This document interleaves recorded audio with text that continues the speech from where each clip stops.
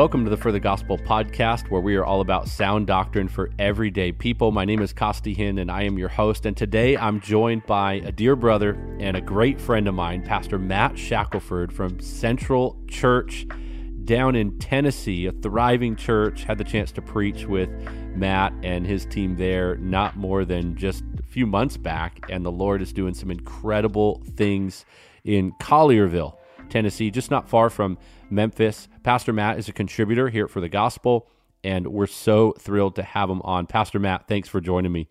Costi, thanks so much for having me. Man, what a joy to be in ministry together. Love it. Grateful for you.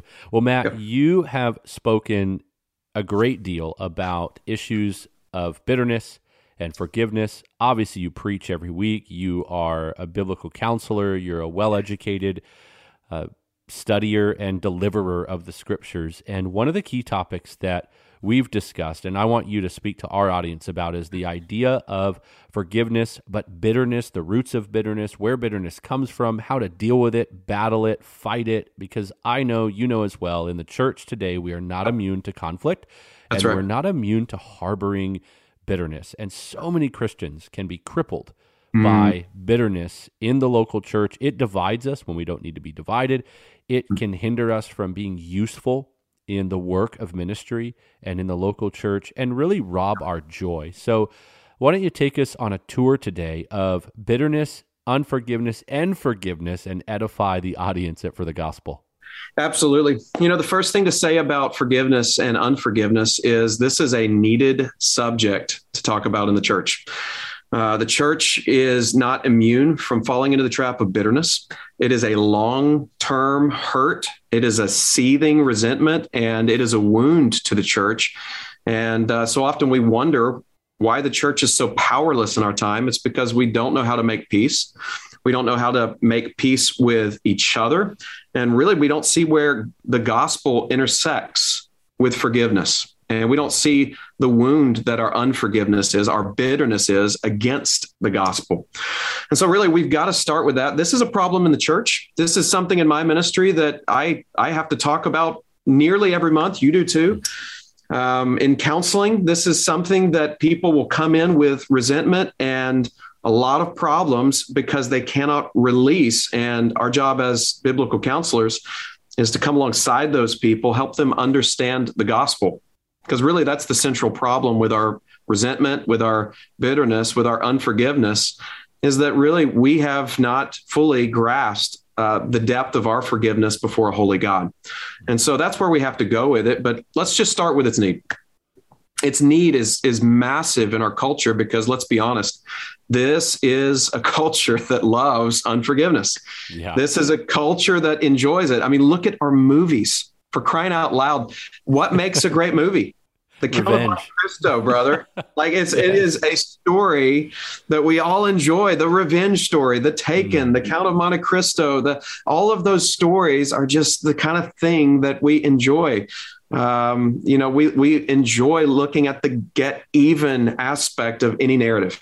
And so the problem is the gospel is not a get even sort of thing. The gospel is God takes people who are his enemies and he adopts them and loves them and forgives them and brings them into his family and brings them to his table and releases his grudge. You know, a while back we did a series here at Central Church and we called it Dropping Your Grudge or Releasing Your Grudge. And we had this picture of holding onto a cactus because that's just that's the image. That's what it's like. It's like, I'm clinging to this thing where really I'm the one getting hurt. And I think so many of us in our daily life, we have a relationship. We have someone in the church. We have a family member. We have someone that we're holding on to a grudge. And well, that's a real hurt. They really did hurt us. They really did wrong us. And you have them in your life and ministry. I have them in my life and ministry. We have those hurts. And so we have to understand that the gospel doesn't call us to cling on to those hurts and hold on to those hurts. Instead, the gospel calls us, and God calls us to release those things because God in Christ forgave and released his grudge against us. And he did that on Calvary's Hill. And so because that is the example we've been given, It is possible. And so even if it's a real hurt, a painful hurt, an adultery, a slander, a theft, all of that can be forgiven because the gospel has opened the door to reconciliation. Man, Matt, that's so good. And that really lays a lot of groundwork, but also offers some answers for people right off the bat. What are some key passages or some key places you would go in the scriptures? If someone said, oh, that's so good. Yep, he's speaking to me. This is really piercing my heart. I got to study this more. I got to dig in more. Where in the Word? And then also, I know you're a well of wisdom with resources, books to read, and places to go on these issues. But let's start with God's Word. So the Bible itself is a reconciliation story.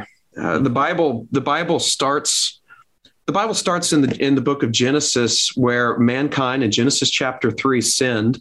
And they had dinner with the devil. Basically, they had a table, they had a meal together with Satan himself, and they sinned against a holy God. And this whole book is about God drawing sinful man back into fellowship. Every feast, every sacrifice, every event is a moment of God pulling us back to the table. This thing ends at the table where Jesus dines with his people. And so throughout it, we're going to see this process of God restoring his people, calling his people back. Many passages stick out. The book of Philemon is one. The book of Philemon is a story where Paul is urging Philemon to drop his grudge against a slave that has stolen from him, a slave that has run away with valuables off to Rome. And God pursued that slave. God restored that slave through the Apostle Paul. And now Paul sends him back to his household, back to Philemon to be reconciled. It's a beautiful story of the gospel. And throughout that letter in the New Testament, you get Paul saying, look, Philemon, you have the character of someone who can forgive, because you yourself have experienced the forgiveness of God. Wow. And because you've been forgiven in the gospel, because you have had a heart and a life that's been restored by Jesus Christ, you know how to do this. You have been equipped for this. It's a very powerful story. But some of the other passages that I would just immediately as a counselor try to take someone to are in the gospel accounts. Matthew 18 is a big one. Peter comes in Matthew 18, verse 21. And very practical, he says, Lord, my brother's sinning against me. How often do I forgive this jerk, right? How often do I forgive my brother? 7 times? Magnanimous Peter, 7, as many as 7. Then I don't have to anymore. Yeah. And after that, that's the threshold, right? And Jesus blows his mind and says, no, as many as 70 times 7, 7 times 70. That's an unlimited amount. And then he gives this parable, beautiful parable about a slave. And he said, the kingdom of heaven is like a king who wished to settle accounts. And he tells about one slave, and the one slave owes a impossible amount of money to his king, an impossible debt. And the king forgives that servant, that slave. But the fellow servant that owes him a little bit less, a lot less by comparison, the slave is unwilling to forgive his fellow servant. And what blows my mind about that passage is it gives amounts. For the first guy, the first slave, he owes the debt of an entire region, a province, a national debt. That's the debt that he owes. But for the second slave, it gives an amount here, and the amount's something like several weeks' wages, which, by the way, that's a significant debt. Mm-hmm. Like if someone stole from you a month's worth of wages, that's significant. I mean, I would be a little bit upset. Absolutely. That's a wound. And so I think there's a point here that the debts that we owe each other and the debts that we commit against each other, they are real debts. We really feel them. But what Jesus is trying to convey here is that as we measure it up to what we owe to God, as we see the difference between those two debts, we owe something to God that he has fully and freely forgiven. How could we possibly hold something that is such a lesser degree of debt to our fellow servants in the church, in our family, in our city? we've got to have the kind of character that looks at what we've been forgiven and be willing to release the debts of our neighbor. As you're talking, I'm thinking of Ephesians 4:32. I just turned there, and it says, "Be kind to one another, tender-hearted, forgiving each other, just as God in Christ has forgiven you." People will most certainly ask, how do I become more tender-hearted? I feel these feelings. What do you want me to do with my feelings? They're there. How do you get rid of them? Really, what you're describing is a renewed perspective of the gospel. That's right. Your eyes on Christ, but not just the Sunday school answer of like, well, look to Jesus. Okay, what about Jesus? Well, look to him and what he did on your behalf. Now really the mirror is up in front of your own eyes, at your own life, your own heart, what you've done. And that can be one of the most convicting moments for any of us. Do you find that the tender-heartedness begins at that moment when our pride, which is certainly going to be at the root of some of our bitterness, as we say, well, we are owed this. Right. Does tender-heartedness come when we are reminded of what Christ has done for us? Are there any other practical ways to become more tender-hearted than that as well? Yeah, that verse in Ephesians 4 is a great word to memorize. Forgiving one another as God in Christ forgave you. What a great line. It really all comes down to what Christ has done in the gospel. When he made you born again and he created you and rebirthed you, he actually gave you supernatural ability to do things you could never do in the flesh. Amen. He gave you supernatural ability to forgive. And as God in Christ forgave you, you are now supernaturally equipped. You have that new heart of flesh that Ezekiel 36 talks about. The heart of stone is being removed. Now you've got a heart of flesh that actually longs to walk in forgiveness. You've been taught how to forgive by the forgiveness of your Savior. And so now you have an ability to do what you never could have done in the flesh. Now, practically, we could talk a little bit about conditional forgiveness and unconditional forgiveness. It's hard. It's hard to forgive. Yeah. And I think that a lot of people, as we talk about the subject of forgiveness, there's a couple of ways of looking at it. There's unconditional forgiveness, and some people argue for that.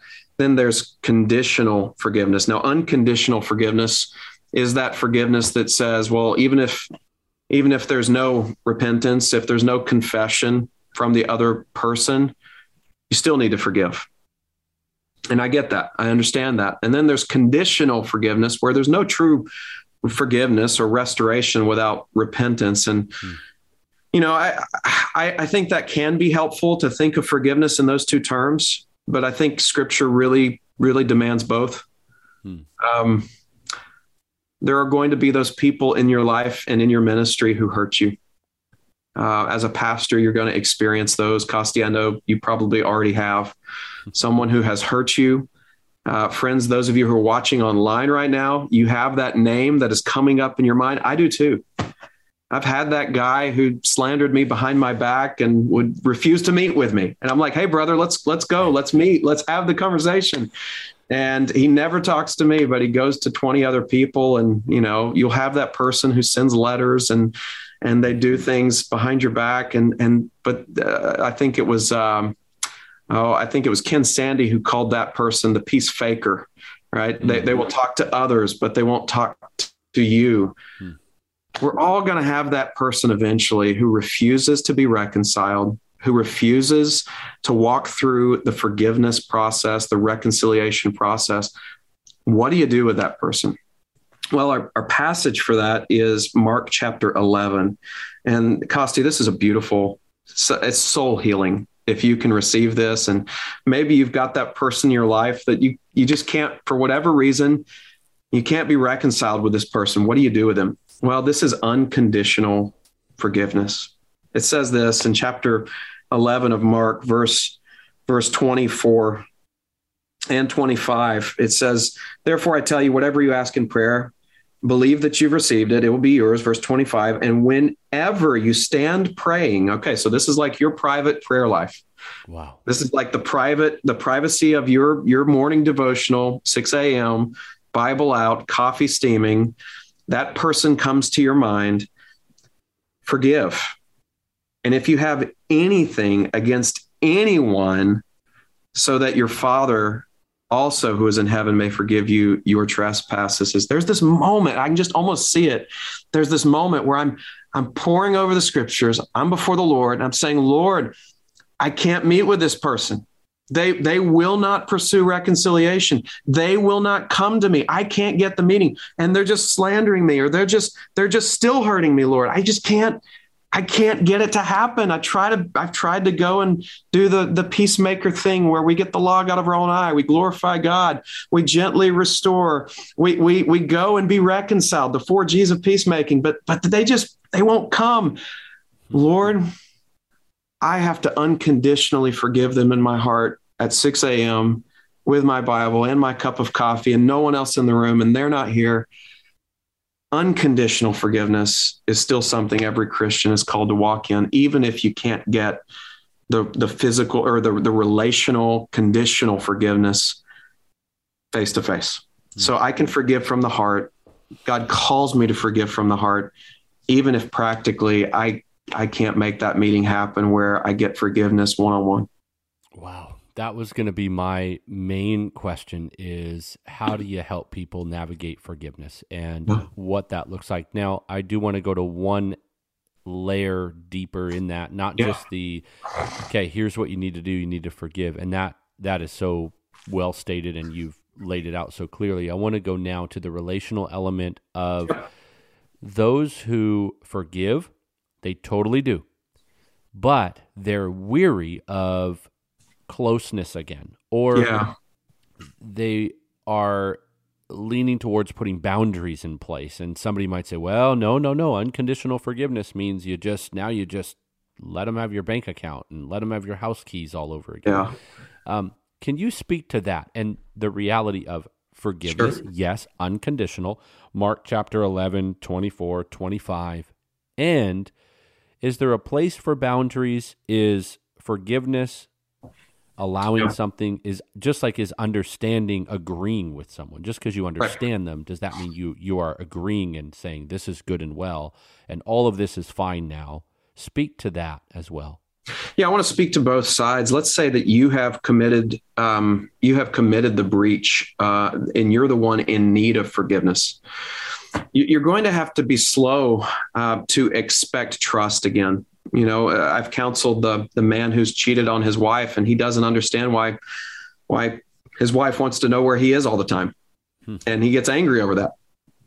And then on the other side, I've counseled the other side where people, they don't want to be close anymore, and it takes time, and they'll say, well, this is just going to take time to trust. And I don't think that's unreasonable. Just because you forgive doesn't mean that there aren't new boundaries.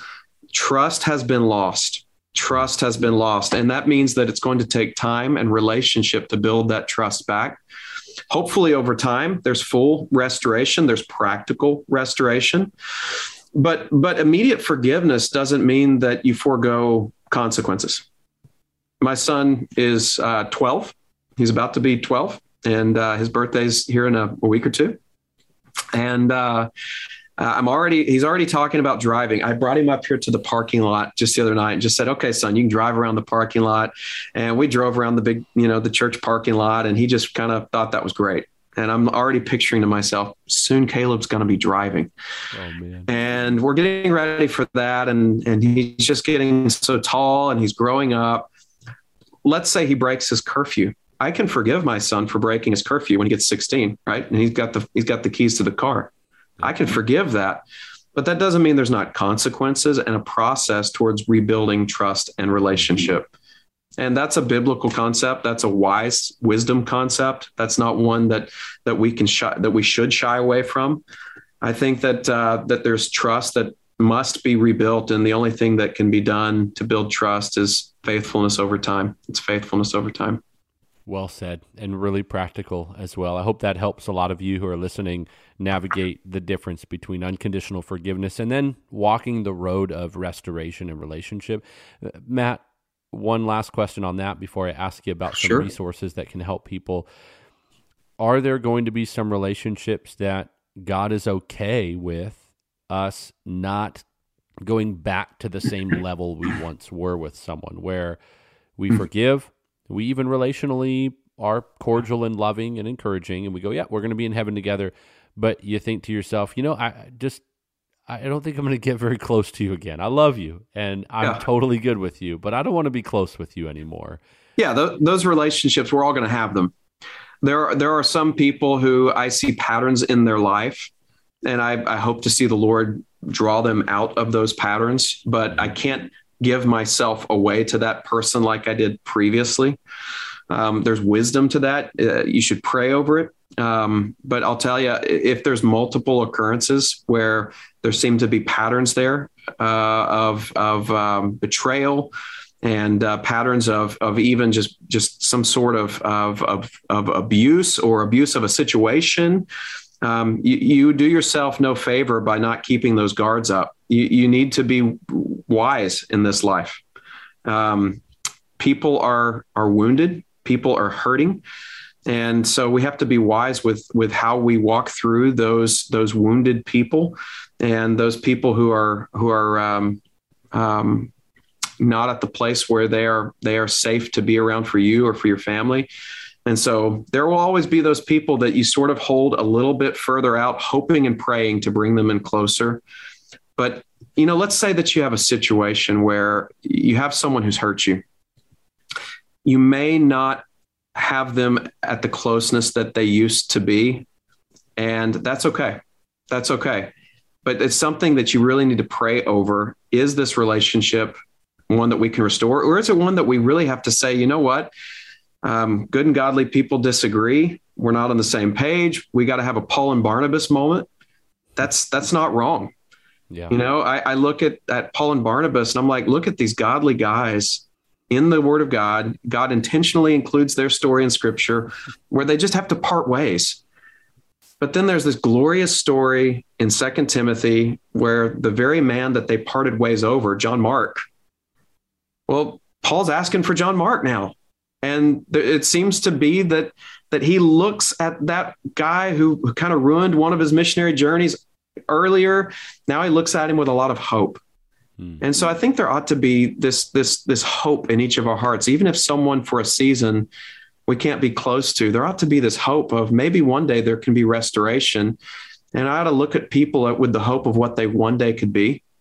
Paul is asking for John Mark at the end of his life and saying, John Mark, I need you. You're useful to me. And I had to look at the guy who's maybe failing at me in this season and say, well, maybe there's hope in the next season where this person could be helpful to me, could be helpful to my life, my walk with Christ, could be helpful to the cause of Christ.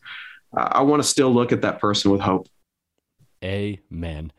All right. Last question. Can you list off a few resources that are your go-tos that are a blessing to people you counsel, that you assign people in your congregation to read on conflict resolution, peacemaking, forgiveness, all of it? Let me give you just my homework list. Like if you're struggling with forgiveness, there are some things you ought to read. There's some helpful tools. Ken Sande puts out a pamphlet on peacemaking. It's fantastic. And it has this meter on it where you have flight responses and fight responses. And in the middle, there's this area where you have peacemaking responses. I would encourage all of you to go online, get that pamphlet. There's some of you that you'll be tempted to run away from the peacemaking process, for the forgiveness process. There are some of you who are fighters. You're going to fight, and you're going to just do the thing. You're going to be that guy who sends letters to multiple people. You're going to be that guy who's out there slandering your brother or your sister, and you're going to have to learn how to have a peacemaking response to seek peace. That pamphlet has been helpful in a lot of counseling rooms for me. His book, The Peacemaker, is a great book on that. Would encourage all of you, if you struggle with someone, you have a relationship that you really need the Lord to heal, it's a really helpful exercise to just take a sheet of paper and write out all of the things that God has forgiven you of. Just the first 20 things that come to your mind, write them out. Why are we doing that? Well, it's the difference between the guy with 10,000 talents and the guy that owed a few talents. You're going to see that God's actually forgiven you of things that that you're unforgiving of towards someone else. Isn't it amazing that we withhold forgiveness from the things that God forgives? How proud is that? How arrogant is that? We put ourselves in a place of greater value than God. We hold grudges that God releases. That's remarkable. And so I think making that list is going to be helpful. Another exercise we have counselees do is we just ask them to every single day pray for a soft and responsive heart towards that person. If you need to bring someone else into accountability for that, go to a brother and say, listen, I need help. I've got a hard heart towards my brother. I've got a hard heart towards my sister. I need you to pray and keep me accountable and ask the Lord to soften my heart. I want to encourage you to memorize a couple of verses. That section you read in Ephesians 4, fantastic. Forgiving one another as God in Christ forgave you. Great passage to memorize, along with Matthew 6:14, along with Colossians 3:13. I would encourage you to memorize any of those verses. Those are all helpful. And then preach them to your heart. Preach them to your heart. If you are preaching scripture to yourself, that's where the power of God comes to change our lives as we allow the scripture to renew our minds. And so Matthew 6:14, Colossians 3:13, all of those are helpful resources. So good. Matt, thank you so much for being on. Where can people learn more about your church, the ministry there? And if they're in the area around Memphis, anywhere within, whatever distance they're willing to drive, I would drive to go to Central and sit under your preaching ministry if I lived out there. How can they learn more about you? Yeah, we are not the biggest church in town, but we're trying to be a true church. That's really what I love to tell people. We're just trying to be a true church. We're going to preach the word of God. We're at centralchurch.com. We're launching a new website today, actually. Our new website goes live. Yeah, that's been a big project. It's been a 2-year project that my brother Sean has been working on, and it goes live today. And we would love for you to check us out at centralchurch.com. And you can find sermons, resources. You can find that even the series that I taught on forgiveness at centralchurch.com. We would love for you to be a part of that. We're in Collierville, Tennessee. Awesome. And just so we're accurate, because we always want to be truthful on For the Gospel. Yeah. Technically, the square footage of the building, what might be the largest church in town, is 250,000 square feet that you inherited. But You're not a mega church. There's a body there that's growing, of course, and thriving. Yes. But when people pull up, I've been to the building, it is monstrous. So you just got a great deal of options there. So one of these days, we're just going to have to throw a big Bible conference there in the Midwest, brother, and hang with you guys. We're in. And we will minister the scriptures in this place. It is the resources God's given us are truly overwhelming, and we want to steward those well. Central Church is one of the older churches in the state of Tennessee. Wow. And it has an incredible legacy of the gospel. And so we're really thrilled to be able to press that along and really just hold up the flag of the sufficiency of Scripture and the glory of God. That's why we exist. It's for the glory of God. And so we're going to minister the Scriptures. We're going to disciple believers, and we're going to have a lot of fun doing those things as we walk in what God's called us to do. Let's go. I love that. Well, thank you so much for being with us. And thank you all for listening to the For the Gospel podcast. We hope and pray this episode has been a blessing to you and that it liberates you from the bondage of bitterness and points you to the gospel to remember that God has forgiven you much through and in Christ. For more resources, go to forthegospel.org. You can learn about our team, contributors, and great local churches like Central in the Tennessee area. And if you want to check us out on social media, we're on TikTok, Instagram, Facebook, Twitter, and we'll be back next Monday with another episode. For now, keep on living for the gospel.